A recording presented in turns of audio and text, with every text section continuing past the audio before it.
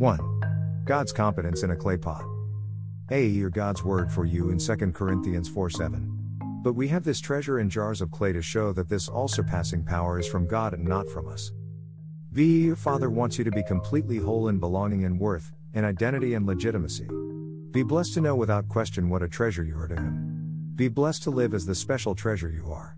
As you know who you are, you will understand the why of what you do. Be blessed with knowing your purpose and the specific blessings that God has stored up for you. C. Be blessed in the name of the one who is all-surpassing power. Be blessed with knowing experientially that Jesus is the how of everything you are and do. Paul asked the rhetorical question, what do you have that you did not receive? 1 Corinthians 4:7. And the answer is nothing. God is your competence, 2 Corinthians 3:5. Know that it is not by might nor by power, but by my Spirit, says the Lord Almighty, Zechariah 4:6.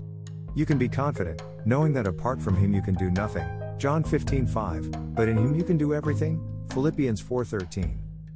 D. You can be confident in the core of your being in following God's will, not your own, in speaking His words, not your own, in doing His work, as He does His work of intimately revealing Himself. Thank God for your God-given competence, but don't allow your competence to become your identity. Be blessed with healing in your deepest doubts and your deepest wounds of identity, so that you do not have to strive to prove that you are worthy, legitimate, significant, and deserving of honor.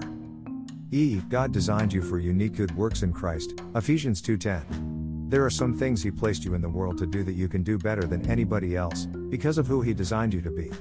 Be blessed in everything He designed you to be to fulfill His purpose on the earth. As you align yourself with who God designed you to be, you will be fulfilled, and the world will be blessed. F. Be blessed in the name of the one who is your all-surpassing power, 2 Corinthians 4:7.